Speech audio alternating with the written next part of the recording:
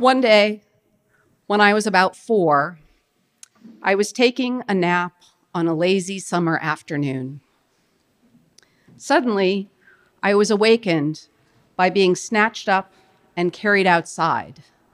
Now, this was very unusual because I am the youngest of 4 and was always encouraged to nap as long as possible. And my mother would have harsh words for anyone who woke me a minute early.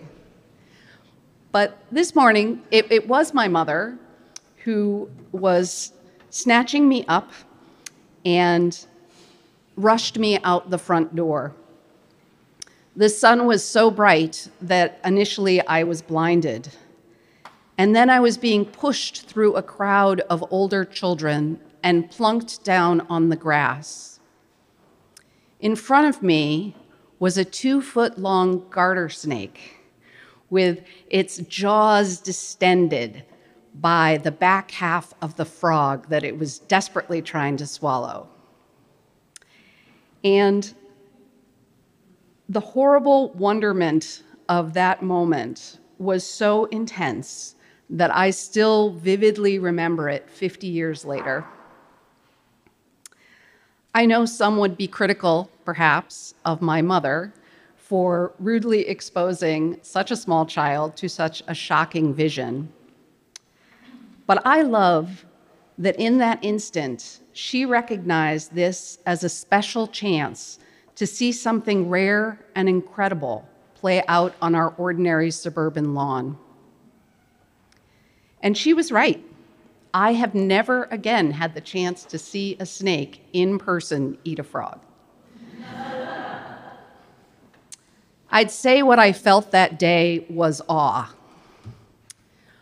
Awe isn't an emotion that we talk about very often, I think in part because it's hard to define. But I think we've all experienced it now and then. It has been described as what we feel when we encounter things that are just too big to fully comprehend. It can contain elements of joy and aesthetic appreciation, but also sometimes fear and a sense of being overwhelmed.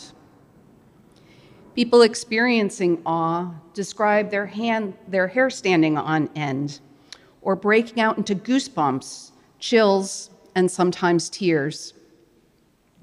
They may yell out with a big, whoa. And fun fact, that noise, that long O sound or a long ah sound, is recognized in all languages as the sound of awe. After experiencing awe, individuals often describe feeling a sense of oneness with others and an inner peace as their personal problems shrink in contrast to the vast mysteries of life. Studies have also found that people in a post-awe state tend to exhibit greater humbleness, empathy, and generosity to others. The book of Revelation is one of the stranger books in the Bible. That may be an understatement. I didn't even select the weirdest part. And we are asked to imagine an angel so huge that one foot rests on the land and the other in the sea. And both legs are aflame. So I'm picturing like steam on one side and then like a little brush fire on the other. And this amazing being is harnessing all of the power of the sky.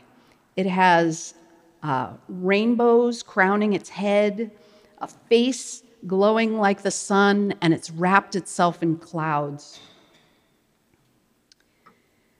Roaring like a lion and accompanied by 7 thunderclaps, this horrifying apparition commands our narrator to eat a scroll. Sometimes it's described as a book in some translations, which is sweet in his mouth, but bitter in his stomach. One approach to this kind of passage is to try and figure out what its strange images mean, either in relation to previous prophecies or historical events.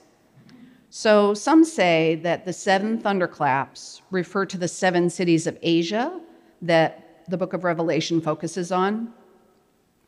Others describe the sweetness in the mouth as being the knowledge that the Christian people will survive and triumph, but the bitterness is the realization that much suffering will occur before that time. I could go on. There are tons of interpretations of this passage. But I tend to agree with those who say that it's not really the right approach, perhaps. I don't think the author of the book of Revelation was creating the equivalent of a biblical escape room or a celestial crossword puzzle that we were meant to figure out. This would be a little like taking a song that you really love and insisting that figuring out the meaning of each word and the name of each chord will explain why it moves you. Instead, I think Revelation's extreme imagery is meant as an invitation to enter a state of awe, to grasp at what is not really within the realm of our understanding and catch a glimpse of something much greater. Likewise, with Nietzsche's parable of the shepherd and the serpent, what do we make of the disturbing image of a man who wakes with a snake stuck in his throat so hard that to save himself, he has to bite the head off it and then bursts into uncontrollable laughter? Again, I don't think that the point of this is to claim that it really happened or that it somehow maps directly onto something in the so-called real world. But when I first read that Nietzsche passage in college, the horror and paradox of that imagery tore me out of my everyday life and forced me to recognize it as both true and beyond my rational comprehension. Dr. Keltner, a psychology professor at Berkeley, did a study in which he asked people from 26 countries to describe times when they experienced awe. Despite differences in language and culture, their responses suggest that people throughout the world typically feel this emotion in the same 8 circumstances. One is during epiphanies, experienced while reading paradoxical or evocative passages like what I've been talking about so far.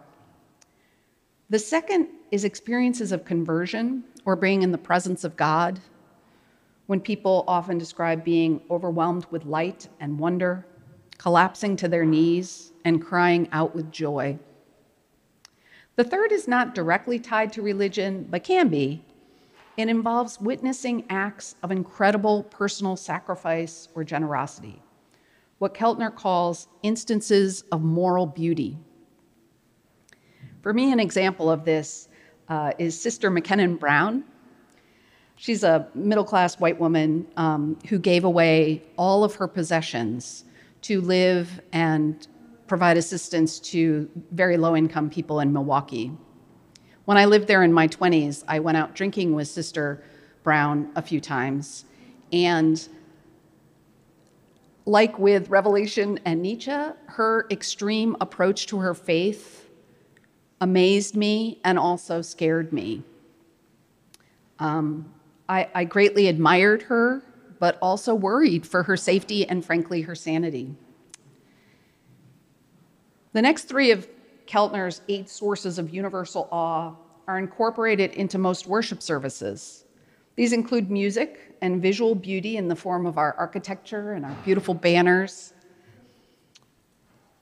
The 6th is something referred to as collective effervescence,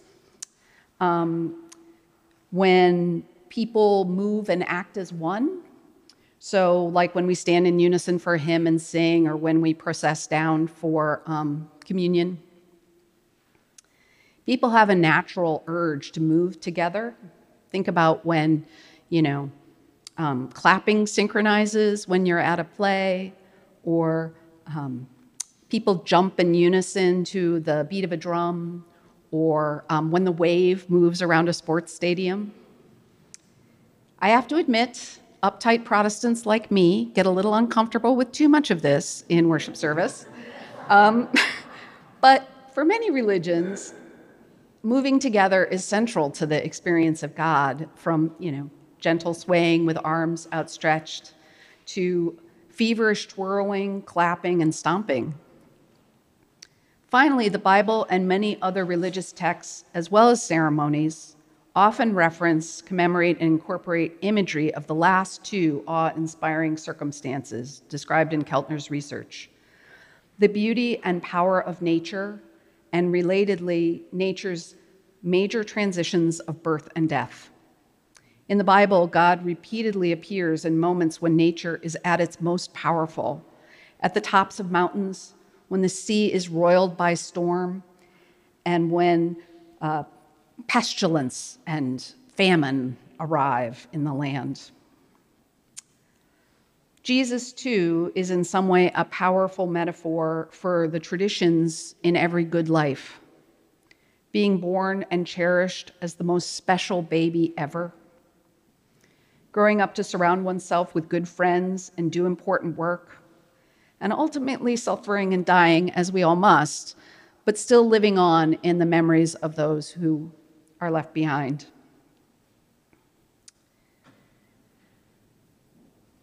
Our religious ceremonies track the seasons of the year, recognizing the potential for new life in the dead of winter and heralding the rebirth with Easter in the spring. We come to church to baptize newborns, consecrate marriages, and mourn deaths. So that's all 8 of Keltner's universal sources of awe, closely intertwined with religion and its observance. And for me, this was truly a revelation. I am not comfortable with the idea of a personal God, one that puts his or her thumb on the scales and punishes some and rewards others. Like most people, I think, I puzzle over the logistics of that, but also bridle at the clear injustice of it. God cares for every hair on every person's head, but allows Susan's friend's 10-year-old to die of cancer, or my stepdad to lose everything as his mind and body grow weaker. More recently, I've tried to conceptualize what I believe in as humanity collectively striving towards some goal, with God as that, conceptualization of the goal. Sort of like when liberal pastors in the 70s said God is a verb. But that strictly rational approach leaves out awe. That powerful and swelling euphoria that I can occasionally tap into through being exposed to nature, music, art, moral beauty, birth, death. The absolute awareness that there is something that extends beyond all that we see and think we understand. So perhaps, in some important way, religion and religious practice is designed to get us to that place where we lose ourselves in something more. Like my mother and that snake, it encourages us to wake up and see the world in all its wonder and horror, pushing us beyond rationality to the ego-busting generosity of whoa. Amen.